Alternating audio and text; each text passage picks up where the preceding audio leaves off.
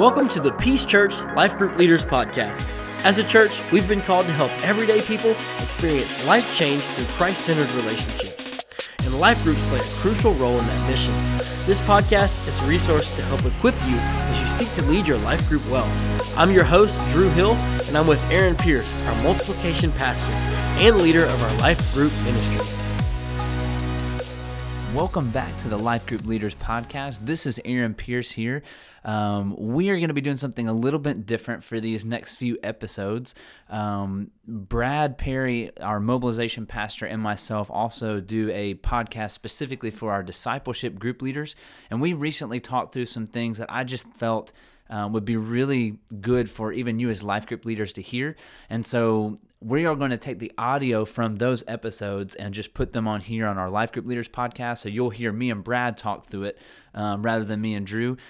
There will be some references there specifically to discipleship groups or D groups as we call them, but all of this information you're going to hear is applicable to life group leaders. And the topics are going to be specifically around dealing with emotional issues within people in your group, when to refer them to professional help, and even you as a leader, what can you do to help people struggling emotionally? This is an important topic because, as you know, right now, coming through COVID and even as we turn the corner in COVID, there's been quite a bit of a mental health crisis.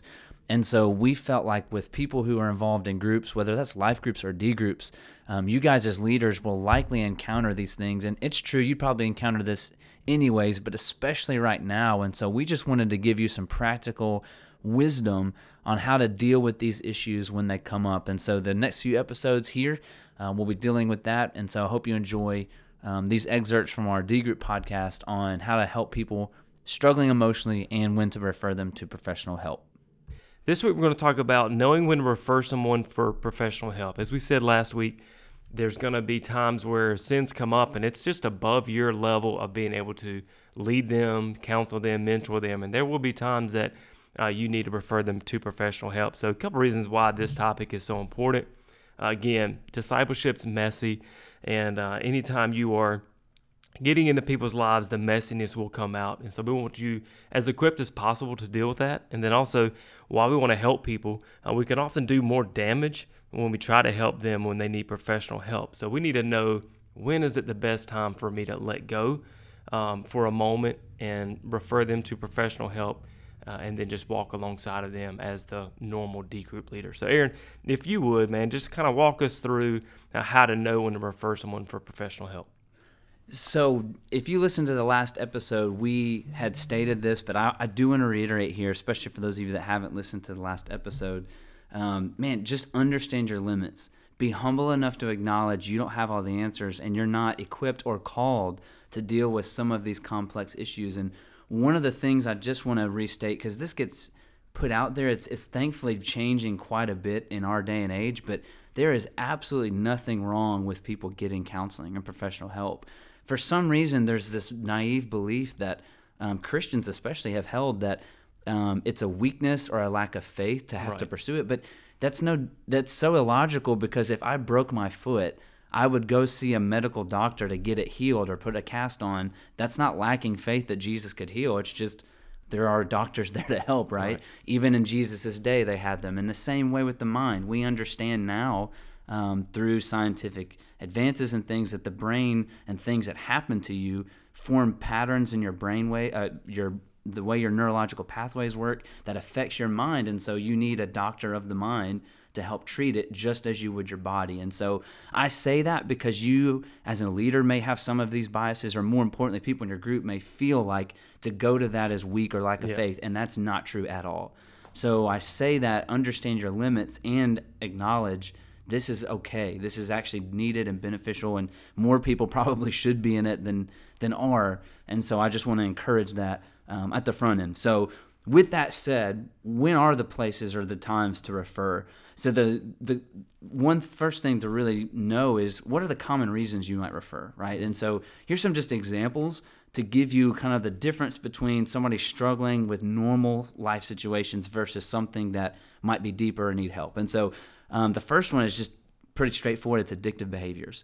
We all probably have slightly addictive behaviors, whether to our phones or other things. But when it gets to a life-controlling point, or it's leading to emotional frustrations or pain or hurt or life-altering even, when you're talking about drugs, alcohol, pornography, those things are life-altering. And so those addictive behaviors are definitely times to refer when you see that come out in your group.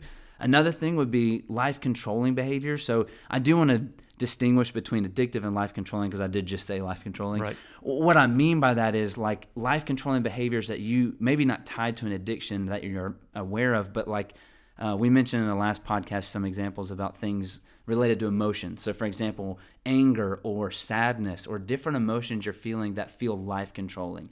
We all get mad, we all get anxious, we all get sad, but when it reaches the level of you're in this constant state of it, it's now controlling you.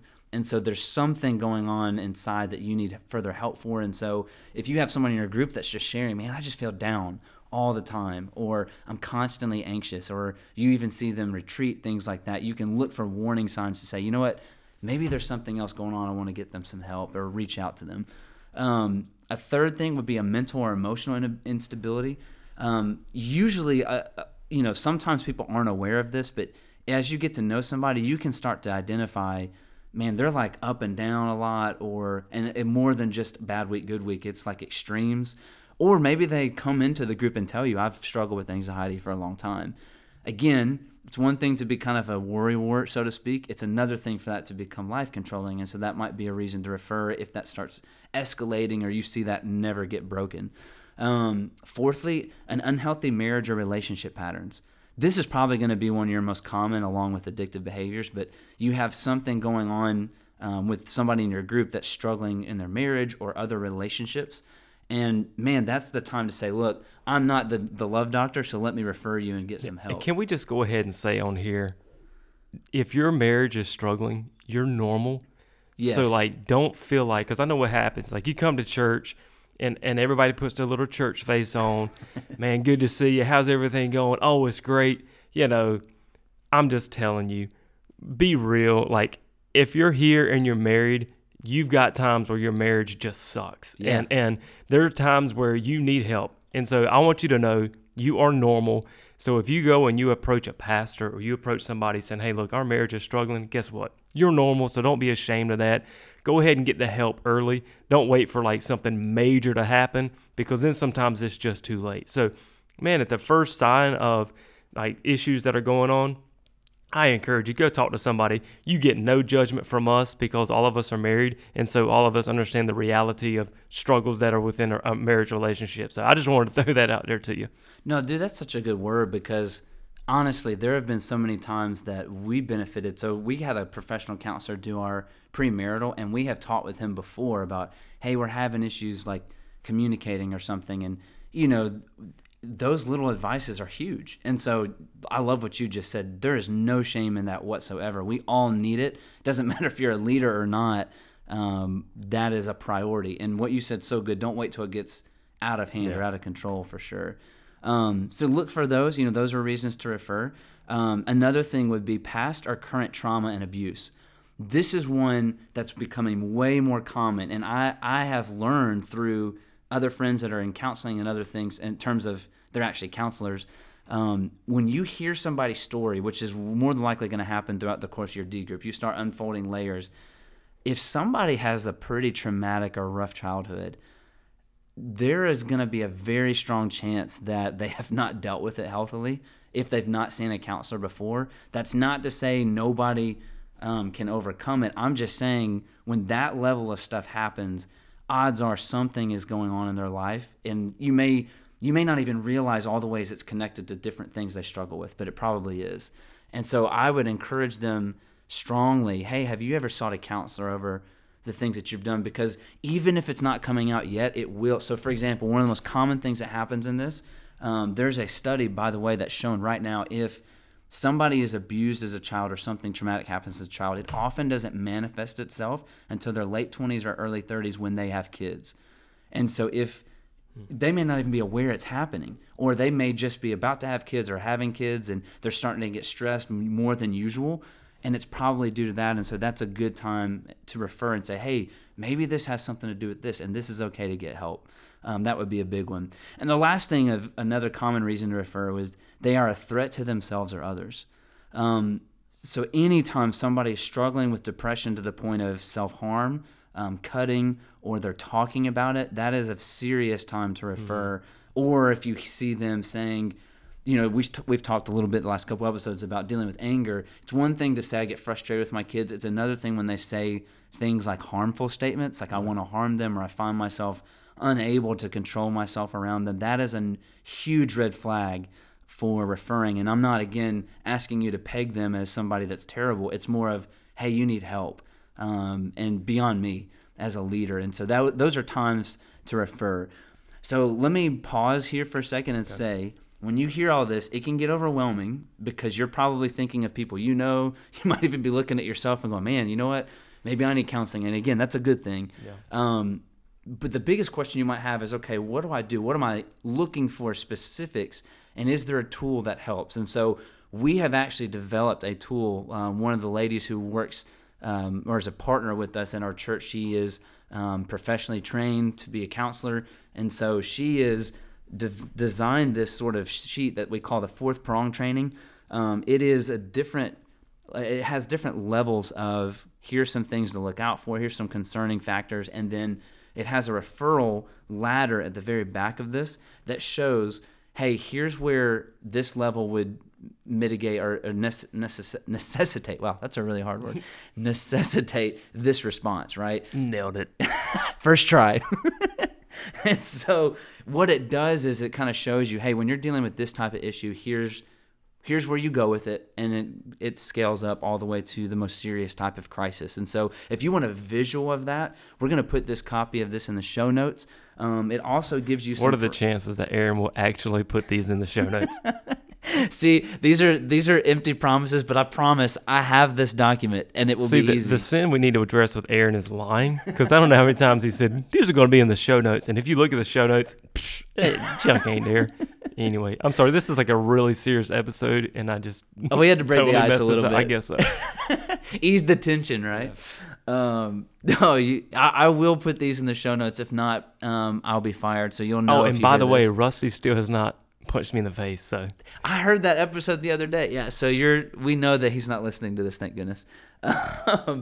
So just a couple of things about this sheet I want to walk through just to clarify, and then it's obviously something you need to see, so hearing it on the podcast without seeing it's not going to help a ton, but I do want to point out a couple of things you need to know. One of the things that it mentions in here is it has a whole thing listed to red flags. It goes way more detail than what we did as far as referring, but here's the big thing. There is laws in place for North Carolina about mandated reporting. What that means is if you have first-person knowledge of somebody that has abused someone else, specifically a minor, or has made statements of self-harm to the point that they have a plan and they're ready to carry it out, you are legally obligated to report. So I say this because we want to make sure that you know this as you deal with people. If somebody tells you in their D group, I've been beating my child or abusing my child, my anger's out of control, you're actually legally required to report this. It's not an issue of breaking their trust or confidentiality. It's literally the law that you have to report. And likewise, if somebody says, I'm going to kill myself tonight, you are legally obligated to report that because, most people when they hear that would want to do something. I'm just letting you know the level that this gets to. So those are obviously some extreme cases, but it gives you some examples. The only other thing I want to mention from this tool that's really helpful about knowing when to refer is what you're really looking for. And I heard this from some others that have advised us on this. When there's potential for harm, whether it's to themselves or to somebody else, and it's coming from someone else, you're not mandated to report, right? Like if somebody says, hey, so-and-so said they're going to do this, that's not coming from that person. That could just be a lie. It could be a rumor, right? Where it gets to the level of real issues is when somebody gives you first-person information of the details of an abuse, neglect, or self-harm. Hey, last night I took a bunch of pills and tried to kill myself, or something of that nature. That's when you're legally obligated to call 911, report the crisis. If it's a case of abuse with minors, that's where you call child services. And look, I understand like the temptation may be, I love this person, I don't want them to get in trouble. Honestly, this is the best thing that can happen for them. If they are in self-harm, they need to be dealt with professional help. And that's where the police and first responders are really good at helping in those situations. And as far as abuse, you don't want to be held legally liable for not reporting child abuse or something of that extreme of a nature. And so this tool that we give you refers to those extreme cases. Everything else on there is really more about, hey, here's where somebody is struggling, and here's a simple way to report. And it has names mentioned from our church of, here's our first stops, because you may hear this and say, I don't know a counselor. I don't know who to trust in this. That's why in this tool, it tells you which pastor to contact. We have resources that we point you to.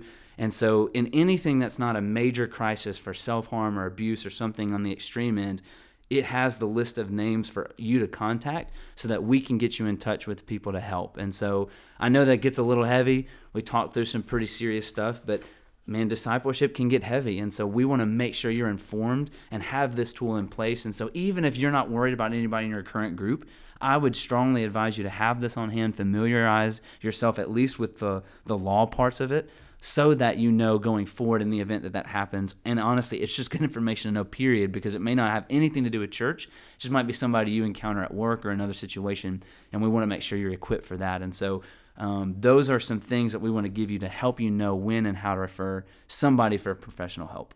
Yeah. Man, thank you all so much for listening to this episode. Hopefully this is helpful to you, because it can be overwhelming as things are brought out in your D groups. And so we want you to understand when they are, we're here to help you through that. So that's part of this, man, knowing how to refer and where to refer someone for professional help. So this was episode 19. We will see you all next episode.